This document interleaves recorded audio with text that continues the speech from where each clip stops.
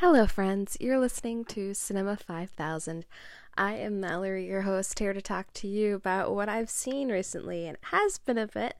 I do apologize for the length of time that there was between this episode and the last, but with good reason. I was actually on vacation, so I was on an island where there are no movie theaters, just wild horses, iguanas, bugs, and beaches. Thankfully, yes, beaches. So I was getting some sun, enjoying some, local food, and having a good time, just away from screens and all that stuff. But we gotta go back actually just a couple days before I left for vacation to start this show. And you might be wondering, what are we at for new movies in the count? We're at 5,203 films. Found a couple on Letterboxd that I had not actually marked as watched, despite seeing many moons ago. But on this episode, we've got a number of films to talk to you about. So let's get started. A couple days before I left for vacation, I ended up watching the 2022 film Close, directed by Lucas Dont. The summary is, as there is no tagline, 13-year-olds Leo and Remy have always been incredibly close, but they drift apart after intimacy of their relationship is questioned by schoolmates. When tragedy strikes, one is forced to confront why he distanced himself from his closest friend.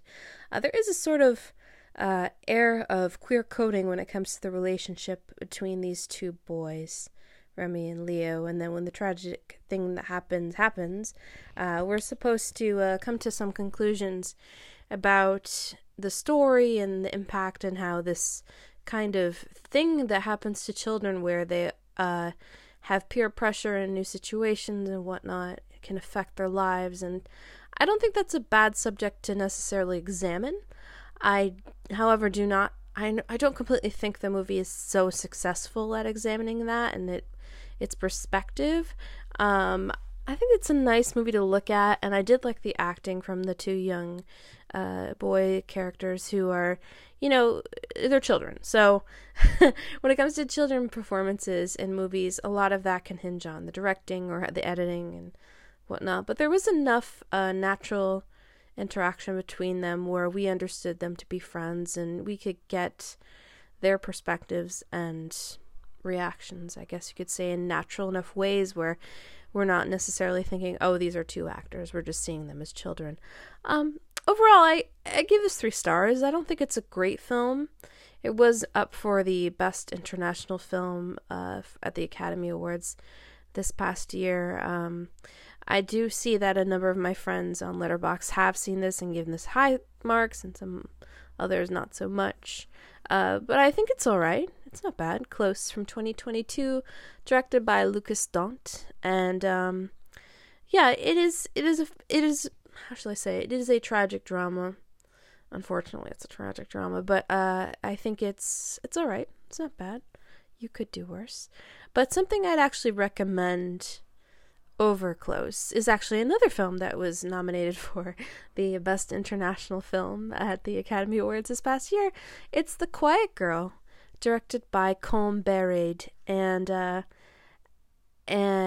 there is no tagline for this one again. But the summary is a quiet, neglected girl is sent away from her dysfunctional family to live with relatives for the summer. She blossoms in their care, but in this house where there are meant to be no secrets, she discovers one. So that's basically it. That's the story. Really wonderful performance by the young girl, Kate, who's played by Catherine Clinch. And this is a film that is from Ireland, but it is in Gaelic for the language. So you do get subtitles, as you did with Close, which I believe is Austrian. But this one I think is a really, really beautiful film. I didn't get the chance to see this one in the theater. I actually just saw that it was on iTunes for like a purchase of like $10, and I was like, you know what, let's go for it. And I don't regret buying it for $10. It's called The Quiet Girl. There's a very quiet, dramatic air to this film, and it's beautifully shot, like really picturesque, and it is somewhat of a period piece, a little bit. But it's really a film that allows the innocence of the main character to remain as such, and it doesn't really judge anybody in this movie when it comes to the sort of things that become revelations. And I don't have too much to say other than I do recommend it, like highly recommend The Quiet Girl, directed by Colm Bereid, and I wish I could say more about it, but this is the movie that you kind of experience more than you talk about. There's certain silences, like I said, The Quiet Girl, but how it's shot and its pacing, its editing, and there's certain technical things about the movie that you just don't see every day in movies, and it's a nice little story. I shouldn't say little, but it's a 90-ish minute film that doesn't leave anything hanging as far as the impact of the imagery and the performances within the film. So I do recommend The Quiet Girl. Something not so quiet, changing gears big time. It's Dirty Harry from 1971, directed by Don Siegel. The tagline is, Detective Harry Callahan. He doesn't break murder cases, he smashes them. When a madman dubbed the, quote, Scorpio, terrorizes San Francisco, hard-nosed cop Harry Callahan, famous for his take-no-prisoners approach to law enforcement, is tasked with hunting down the psychopath. Harry eventually collars Scorpio in the process of rescuing a kidnap victim, only to see him walk on technicalities.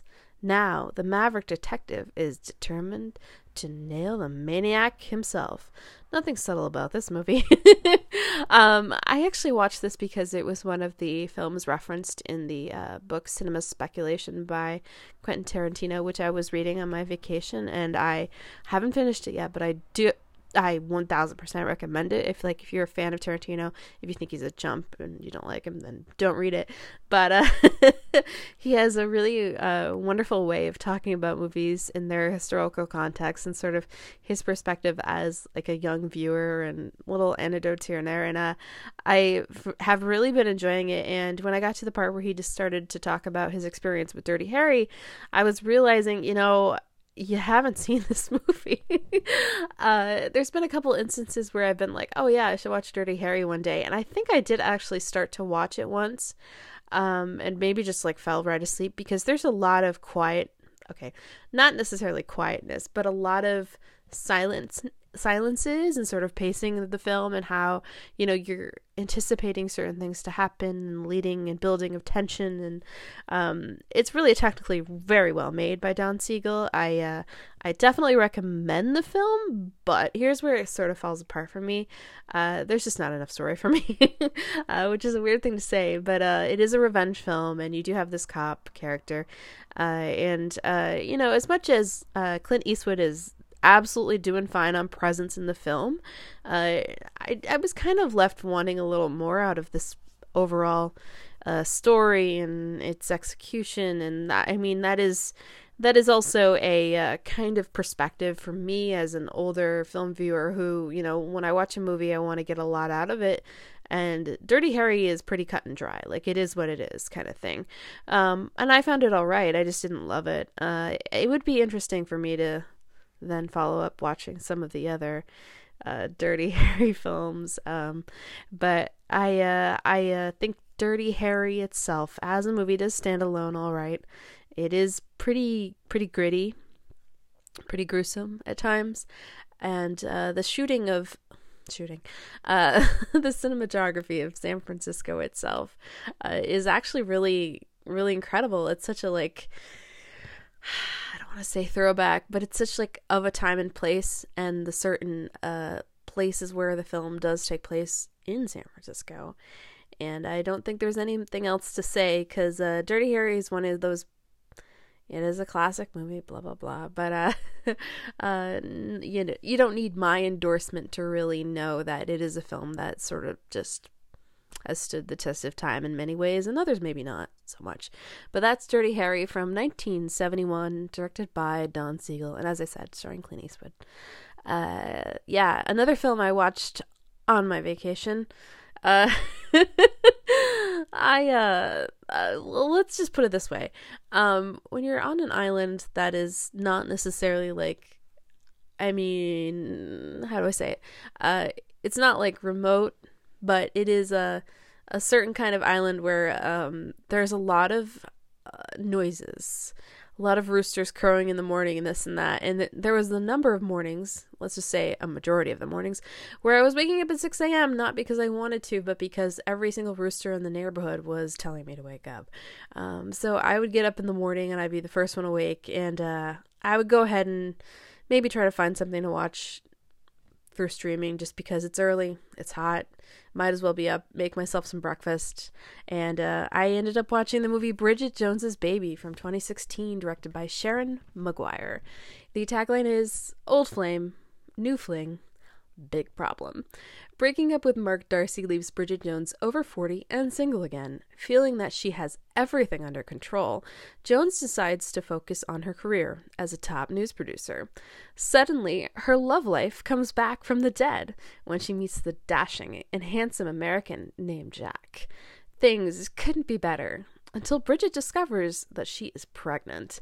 Now, the befuddled mom-to-be must figure out if the proud papa is Mark or Jack. Whoa, spoiler alert, now you know everything that happens. But this isn't a movie that relies upon the audience, having some kind of want of there being surprises at the end of it. You know exactly what's going to happen with this one.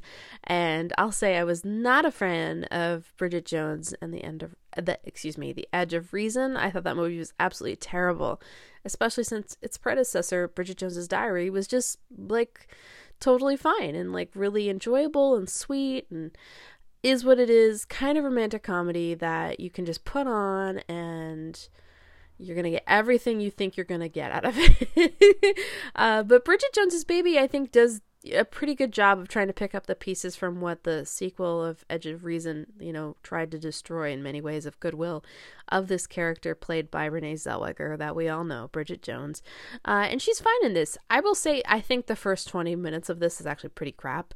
And there are some pretty bad jokes in this one that I just don't care for. Like, there's British humor and then there's like crappy kind of like icky humor that I just don't care for. And there's some of this blah blah blah in this movie, but at the end of the day, I think this is a fine film, like 3 stars. It's easy to watch. Colin Firth playing Mark Darcy, like, yeah, he's great. And then you have also the other potential love interest, possible date, baby daddy, that's played by Patrick Dempsey, and I think he is actually perfectly cast. Like, I've never been a fan of Patrick Dempsey, never been into Grey's Anatomy, and I've seen him in a number of films from like the 80s and 90s, but when it comes to having a character who's supposed to be like this romantic ideal and of a bit of an outsider and have enough chemistry with Renee Zellweger, he fits the bill perfectly. And he's supposed to be this dating website meeting mogul. And so there's like little things in there about compatibility. It's like, should she be with this American dude or should she be with Mark Darcy? And there's enough little things in there. Like, as much as there are things about the script that I don't care for, there's enough like smart bits within it that makes the film work and succeed. And I do think the ending of it is quite good. Like, I really liked how they all wrapped everything up, and it was less about the question of who she's gonna choose, and it's just about humanizing these people and making them, really come to terms with the fact that this is a tricky situation. And both men step up and they try to do their best to try to help Bridget Jones out because they know she's one sweet, wacky lady. And yeah, she's gonna have one of their baby, That's just how it is. Actually, I said I rated it 3 stars. Did I say that? I actually rated only 2.5. Oh yeah, because I think some of the bits of it that didn't work for me really stood out more in some ways, unfortunately. And for what it was, though, like, it's not bad. I am pretty tough on rom-coms just because the conventions can either work for me or not work at all, or just like feel tiring and not fresh enough, because there's plenty of ways you can make a rom-com that has conventional ideas and make them a little brighter and more fun, and we'll get to something like that a little later in the show.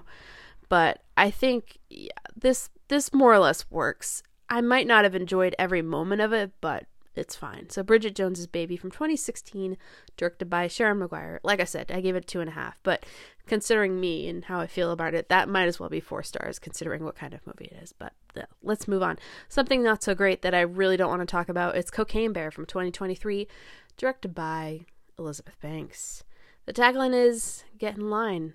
An oddball group of cops, criminals, tourists, and teens converge in a Georgia forest where a 500-pound black bear goes on a murderous rampage after unintentionally ingesting cocaine. This movie's terrible. It is a one-joke movie, and it doesn't have a single joke that works in it, and that's just too bad.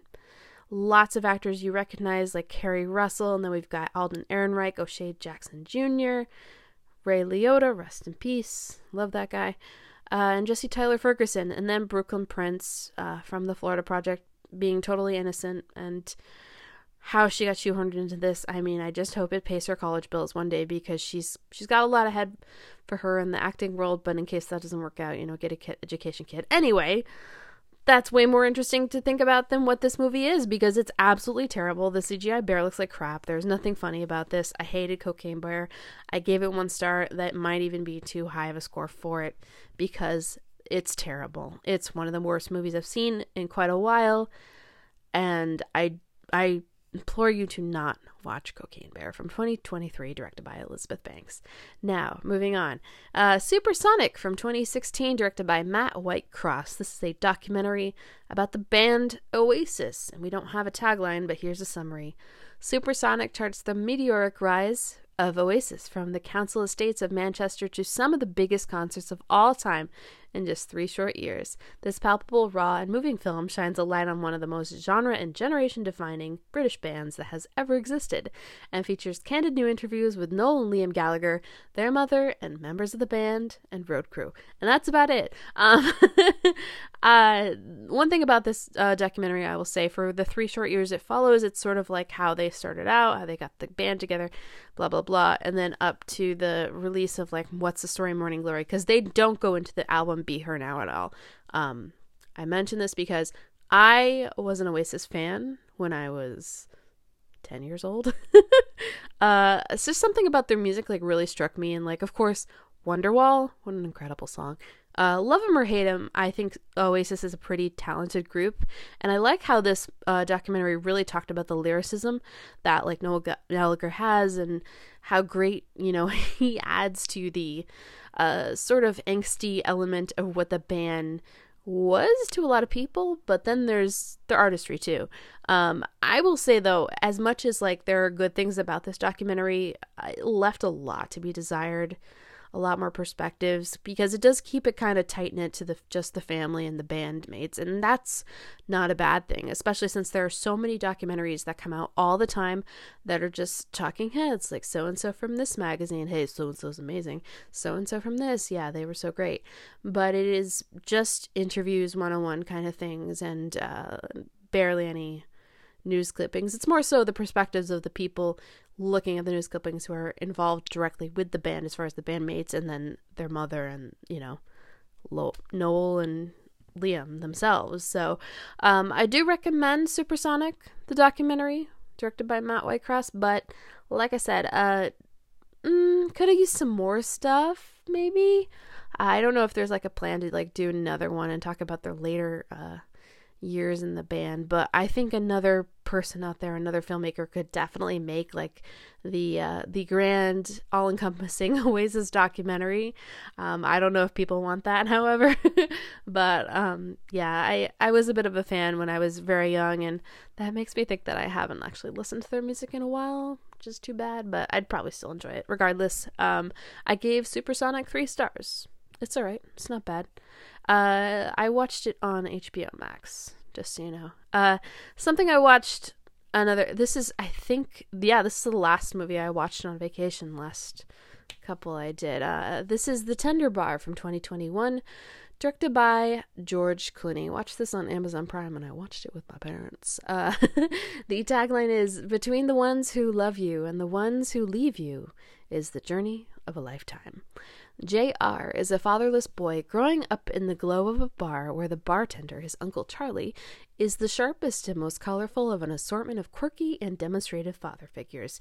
As the boy's determined mother struggles to provide her son with opportunities denied to her and leave the dilapidated home of their outrageous, if not begrudgingly supportive father, J.R. begins to gamely, if not always gracefully, pursue his romantic and professional dreams, with one foot persistently placed in Uncle Charlie's bar. There isn't much to say about this movie because I found it so incredibly boring and flat. Really not a good subject at all. Like, if you're going to do a movie that's based on a book of someone's memoir, it should be interesting, and it's not. But thankfully, there is one thing of note of this movie, which is Ben Affleck. He's really good as Uncle Charlie for this kid JR. I did like the young kid JR character. Did not like grown-up JR, played by Ty Sheridan, who goes to Yale and has interactions with girlfriends and friends and experiences and still comes back to Uncle Charlie's bar. JR ultimately is like, it's what's the point? It feels so... what's the word I want to use here? I'll just say boring. Like, this movie just lost me once it, like, Ben Affleck's not there. I don't care. It just, there's not enough going on here for this movie to survive outside of his character working in this bar and giving this kid life lessons and such. It's really a shame. This is directed by George Clooney as well. And I have not seen a movie I like directed by George Clooney other than Good Night and Good Luck. I don't know what he's doing here. It felt so forced and just, yeah, I said uninteresting, I think. I know I said boring. Yeah, maybe at best I could say the production values of this one, the sort of throwback to the 80s and just coming out of the 70s, you know, the sort of styling and drabness of clothes and culture. I mean, I guess that works here, but I don't recommend The Tender Bar from 2021, directed by George Clooney. Gave it 2 stars. That 2 stars is all for Ben Affleck because he's the only one here working and really doing something with this script that just plain and simple ain't worth it. It's too bad. I watched this on Amazon Prime as well, and yeah, yikes. I don't really think this played in theaters, and if it did, oh boy, I feel bad for anybody who paid to watch it because what a snooze. It might sound like I'm being harsh here, but frankly, you try to watch this movie for 2 hours and then you tell me how much you like it. Okay. Let's move on to something better. It's Made in Dagenham from 2010, directed by Nigel Cole. The tagline is, "In the fight for equal rights, an ordinary woman achieves something extraordinary." A dramatization of the 1968 strike at the Ford Dagenham car plant, where female workers walked out in protest against sexual discrimination. So we're talking wages, fair wages, equality, women trying to survive, make their wages, and support their families. That's about it. It's a pretty simple film. I don't know how much of this was actually, like, characters who are real people and whatnot, but for what you do get, like, as much as, like, Bridget Jones is, like, kind of, romantic comedy stuff that you kind of expect, there's a certain kind of British film that is made a lot, and that's, like, historical context about England and people and real things that happened, and it may or may not be truthful. One movie this makes me think of is Eddie the Eagle, which is like 90% fake. Yeah, so historical period pieces go when it comes to British productions. Some of them are so cheeky and silly, and others are just like, let's play this, pretty straight, or maybe a mix of the both. And this is more of a mix of the both. You've got Sally Potter, you've got Bob Hoskins, you got Miranda Richardson, and then you've got like Rosamund Pike and Andrea Riseborough. All the women in this movie are fine. This could have been a bit more interesting of a story if it was actually a documentary. I wonder if there is one out there like that. I bet there is. I'll look it up. But if there isn't, I'm disappointed. But that's okay. I can't be disappointed about a movie that doesn't exist. I just hope one day maybe it does. Because the story's interesting. And when it comes to the 1960s, you don't always hear about women, fighting for those kinds of things, especially in places like England. I think of workers' rights and such. I think about Norma Ray with Sally Field, and that was in the 70s. But this is England, so it's not bad. It's all right. I gave it 3 stars. Lots of wonderful costume work, like throwback costume designs, and I love seeing stuff like that in movies. And it's not too, like I said, it's not too serious, not too cheeky. It's a good balance of the two. So that's Made in Dagenham from 2010, directed by Nigel Cole. All right. I mentioned rom-coms, balancing, the story and the fun and the stuff you expect to see. And thankfully, we have a film to talk about that does a pretty good job of that. And that is Book Club, The Next Chapter from 2023, directed by Bill Holderman. I went to the theater. I saw this. I laughed. I didn't cry. I just had a good time. The tagline is slightly scandalous, totally fabulous. 4 best friends take their book club to Italy for the fun girls' trip they never had. When things go off the rails and secrets are revealed, their relaxing vacation turns into a once-in-a-lifetime cross-country adventure. If you don't know already, Book Club, the first film, starred these 4 ladies: Diane Keaton, Jane Fonda, Candice Bergen, and Mary Steenburgen. And they're all back for some more fun, and they're going to Italy, and they only read books in the beginning. But this is just an excuse to get these 4 actresses out on the road having some fun and all getting laid, because that's what happens here. Diane Keaton is in a relationship with Andy Garcia, who was quite the stud in the last film. And Jane Fonda, well, she's kicking around with none other than Don Johnson. And her and Don Johnson are getting along so good. Hey, why don't we get married? So they turn this girls' trip into basically a engagement, hen party kind of trip for Jane Fonda's character, who's the lady who so Jane Fonda has played this character in multiple movies. Earlier this year in 80 for Brady, she played the same kind of character, which is basically the older woman who is so attractive and hot that every man wants to be with her because she's just it. And for years, she's had every man she could. And then it's a matter of, is it time for me to settle down or not? That's the question. But then on the flip side, we've got Candice Bergen, who is playing the character, what was her name? Sharon. Now, Sharon is a judge, and we learn that in the beginning of the film, Sharon has decided to retire, so she's no longer going to be behind the bench, and Sharon's out for some fun. And I say, hell yeah, to Candice Bergen getting her rocks off in this movie, because she has some fun. She meets the man that she has a good time with, and I fully welcome movies showing women in this age having a great time, because if not on film, when, how, why? That's the great thing about this sort of Jane Fonda universe between 80 for Brady and Grace and Frankie. It's we get to see actresses who are not only totally, how do I say, well established, and you've seen them do so many things. They're just having a good time. And this movie, you can have a good time too, thankfully, because it could be very bad. It could be really annoying. And I think I like this one a little better than the first Book Club movie. And I don't know what else to say other than it just was a good time, fun to see these women just go out there and seek some kind of fulfillment, either through, exploration of destinations or men. It's not too serious either at all. Maybe the only serious thing is just the thought process behind, we're only going to be around so long, so we might as well do what we can. So good on this movie. I don't think I could spoil it in any way, frankly, but I mean, it's not deep at all. It is just what it is. These ladies having a great old time. So that's Book Club, The Next Chapter from 2023, directed by Bill Holderman. And I will say there were a couple things that happened in the beginning of the film that were very CGI that really made me disappointed, because I was realizing, oh God, did they film this entire movie in a studio and not really take these women out of the United States and put them in Italy. No.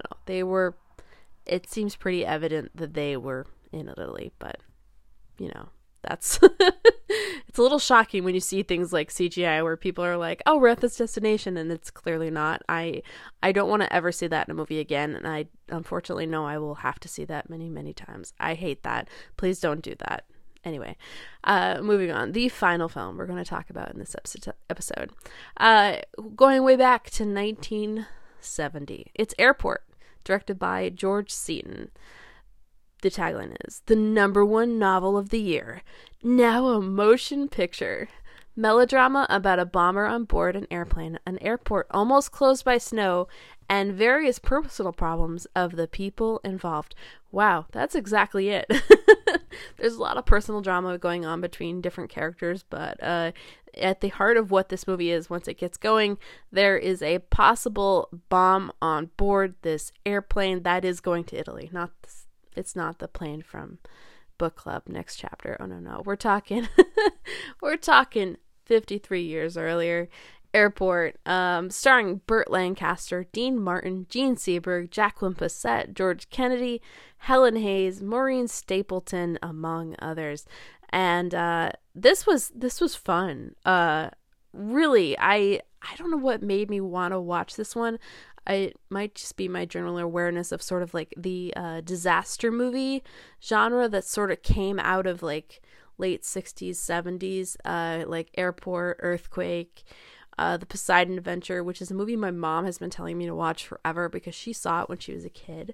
I think I remember my dad telling me about a time he went to the movies and the theater next door was playing Earthquake, and he knew it because of all the shaking of the walls. But Airport is it's a little campy, it's a little silly, but at the end of the day, what this is about a mission to save everybody on board because, oh boy, there is some drama in the skies, such as a little old lady who decides to stow away on the plane. Oh my goodness, you guys, this is like pre-TSA airport stuff, and it just reminds me of when I was a kid and we'd go to the airport to send my dad off, because my dad used to go on a lot of business trips since I was like very little. So we'd drive him to the airport, he'd go to the airport, and he'd just get on the plane and go wherever, usually like going to Philadelphia and then connecting and going somewhere else, because we used to live in like the sticks of upstate New York. But I just remember there being like no security, nothing like that, sort of like what this airport movie airports the general airport itself is like. It's so funny.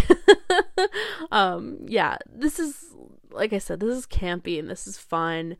It's a little silly in the sort of behind the scenes stuff about the people running the airport that I found that like not really exciting. That had to do with Burt Lancaster and Gene Seberg, but Dean Martin is like he's the pilot, and Jacqueline Bisset plays this stewardess who he has a little bit of a relationship with. Oh man. But if you've got like a little over 2 hours to burn and you want to watch a throwback that's got like all kinds of wacky stuff going on, that's just going to make you appreciate how much technology has advanced in some ways. I'm not using that as a dig. It's just, it is very different nowadays how people travel and how things are versus, now versus then kind of thing. But it does, I will say this, it does look like they had a lot of legroom on that plane. So Airport from 1970, directed by George Seaton. I don't know if I'm going to watch the sequels. They did a couple. But I know I'm going to go ahead and like try to watch The Poseidon Adventure, because I haven't seen that. Earthquake. I don't know what other ones there are, but Towering Inferno. I've got to watch that one. I love a good throwback, and this one, it did not disappoint. I did only give it 3 stars though, because it's not great, and it's easily a film that you can watch and just be like, well, this is kind of boring, because I think a good like for the first like 45 minutes or so was just pretty dull and like kind of, I want to say mechanical, and sort of its approach of how to get to the things we want to see when the plane actually gets up in the air, because it actually starts out with a giant snowstorm. So eventually it gets off the ground. But that's Airport, as I said, from 1970, directed by George Seaton. And that is it for this episode. I have a number of films like sort of on the docket of what I want to watch. A certain film a certain friend of mine recommended. Maybe not recommended, but they'll get a shout out on the next episode. And yeah, I do want to get to the theater hopefully this weekend. There's a new Nicole Holofcener movie coming out, and even when her movies aren't great, I still enjoy them. So I'm looking forward to that, and I haven't seen the new John Wick movie yet. Soon, you guys, hopefully.